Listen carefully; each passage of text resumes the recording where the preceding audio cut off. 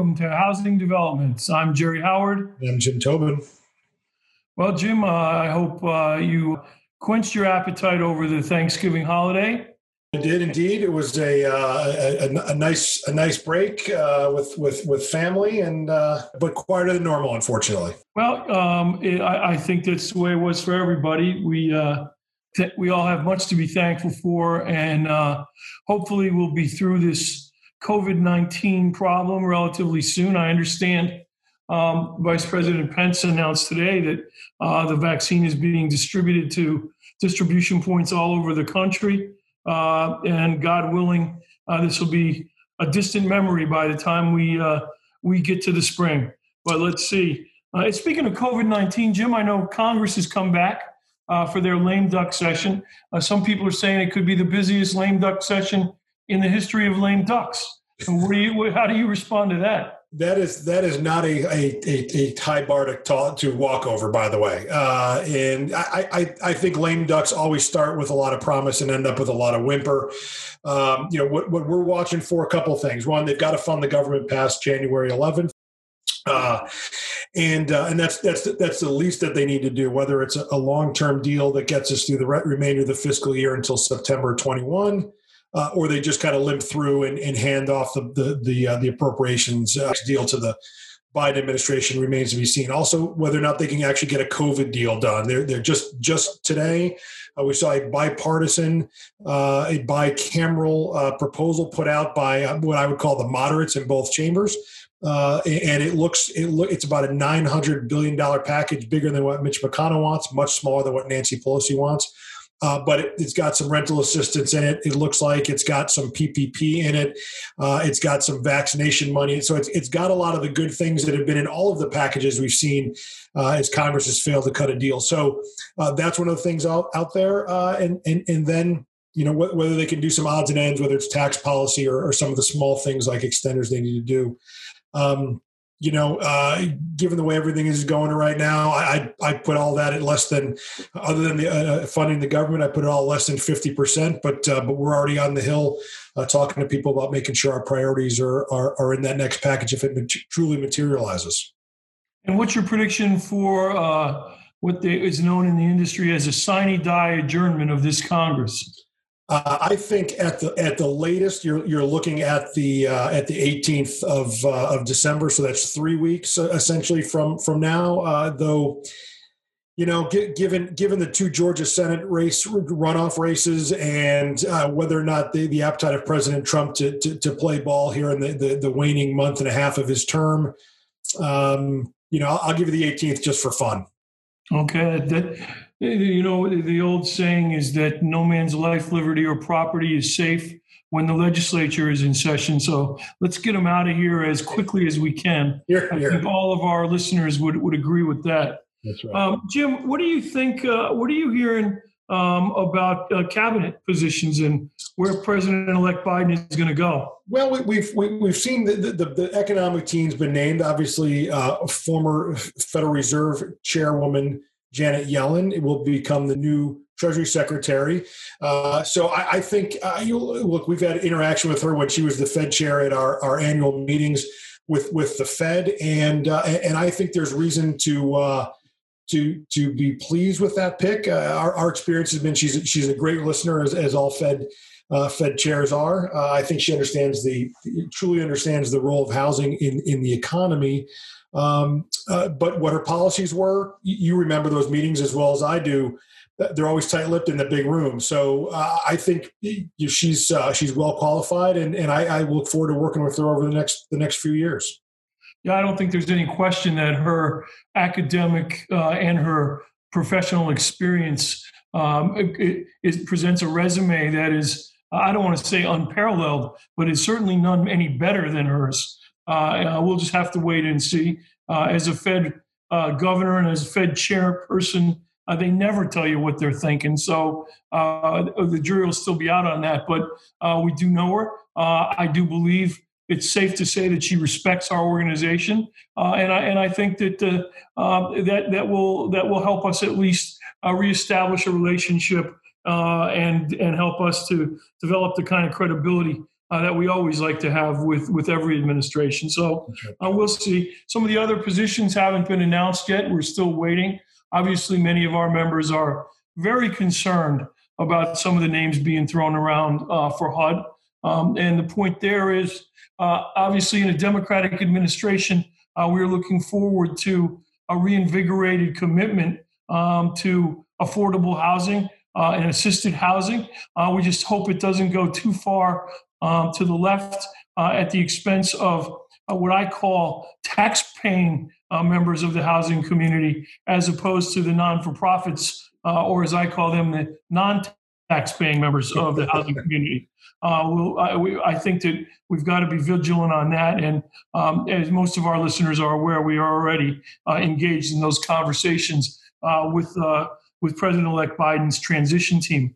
And for those of you who aren't familiar, when an administration changes, the first thing the president-elect does is establish what's known as a transition team, which is broken down into basically the same thing as the cabinet agencies. And various people are responsible for working with the outgoing administration to see that there is as seamless as possible transition from one to the other. And then that transition team also is involved in, if not making recommendations to the president-elect about who his cabinet and sub-cabinet choices will be.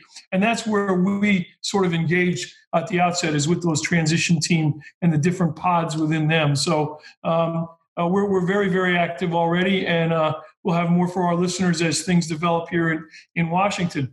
And speaking of developments in Washington, Jim, the Commerce Department has reduced the tariffs on Canadian lumber by a significant amount. I think that's something that all of our members will applaud. It's something that our friends in the timber industry, I hope, will look at as an opportunity to come to the table with the administration, with the Canadian government, with us as stakeholders, and try and hammer out a long-term Canadian lumber agreement. What are your thoughts? Yeah, great news. We've seen astronomical lumber prices. We know that the tariffs have helped create a lot of the volatility over the last several years in the lumber markets. And as you know all too well, lower tariffs are good for the domestic producers as well, because so many companies own on both sides of the borders. It's a weird, symbiotic's not the right word. Maybe parasitic might be the right word, but it is definitely a strange relationship. And monopolistic comes to mind. Well, I hope that we do see some relief from the lumber prices. We've seen them start to decline. We've seen them bounce back up over the last couple of weeks. But we just need to get to stable numbers so the members can have confidence when they're pricing new homes, when they're selling new homes to people, that we don't have these crazy spikes we've seen over the last 6 months. And look, I'm gonna pound our chests a little bit here. I don't think it's fair to say that it was our influence that convinced the Commerce Department to reduce those tariffs. But I will say with great pride, it was us who called this issue to their attention. It was us who kept calling it to their attention and to the attention of everybody in the administration. And as I've said before, I think even on one of these broadcasts, Jim, our 4 senior officers, in the conversation that they had with the Commerce Secretary, Wilbur Ross, and with the National Economic Council, were as good and effective advocates as I've ever had the pleasure working with. And I think we can take a measure of satisfaction in these tariffs being reduced. It's another benefit of membership for our listeners. Something that we're always trying to work on is to make the playing field as level as possible so that your businesses can thrive and profit. So congratulations to us. I'll pay you can see me patting myself on the back. Yeah, no, that's right. This is a tremendous advocacy effort across the whole advocacy structure, whether it's the communications team, whether it's the regulatory team, the legal team, and the role that we play on the legislative side. It really is. This is why people become members of the Association for National Advocacy, and this is one of those that translates directly to dollars in our builders' pockets, but more importantly, homeowners' pockets. So good one for us. Absolutely. Well, listen, there's still a lot of change going on here in Washington. We're going to be back before the end of the year with a couple more broadcasts of housing developments. I think we'll try and get Rob Dietz on to give us an end of the year economic review. In this kind of a situation, Rob will remind me of a weatherman who will say, yes, it snowed. He'll be right 100%, no matter what he says about 2020. And we'll get Rob on to look forward to 2021 as well. And maybe we'll try and get, Jim, some of these new, not new congressmen, but guys who now have influence, the moderate Democrats, the moderate Republicans, who, because in the House, the majority is so small, are wielding power that moderates, haven't had in years. Yeah, decades. It'd be great to talk to some of them. We'll see if we can get a couple of them on. But in the meantime, Jim, what are you hearing about the virtual IBS? Well, going gangbusters. I know John McGeary and Jeff Cassidy and their teams are working nonstop to make this the best virtual IBS-X that we've ever had. And I think that, as you've said, it's going to be a component of IBS's going forward, hopefully, and I feel very confident that we'll be all back together in Orlando in 2022. But so far so good. A lot of our exhibitors are building web pages, are looking forward to attracting their customers back on a different platform, but nonetheless doing the same level of business that they've done to make this extremely successful event.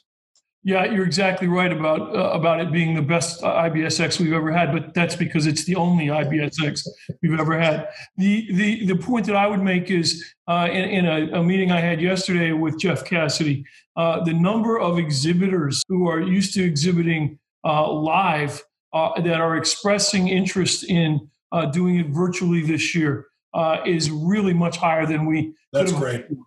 So we're looking forward to that. We hope the members will follow this closely and register for that. Please subscribe to Housing Developments. As you can tell from our conversation today, the listeners to this broadcast are given the news as it's breaking. First news means your ability to tailor your business models to fit what's coming out of Washington. And Jim and I take great pride on being able to break a lot of these stories for our listeners. So, Jim, you have any final comments? Yeah, just subscribe. Jerry and I, we're today is we're actually recording this on Giving Tuesday. You had Black Friday, you had Cyber Monday. Today is Giving Tuesday. Please give a little bit in this holiday season and give your subscription to us. You'd be surprised that when people hear our podcast, they actually then invite us to become part of their home builder meetings or larger meetings. This really is a great medium for us to bring NHB's message to the masses. And we really need you on this Giving Tuesday to give a little bit more and subscribe to our podcast. That was pretty good. Not sure that's what Giving Tuesday was all about, but I like where your head's at. With that, I'll say thanks for listening, everybody. I'm Jerry Howard. And I'm Jim Tobin. Have a great day. Bye.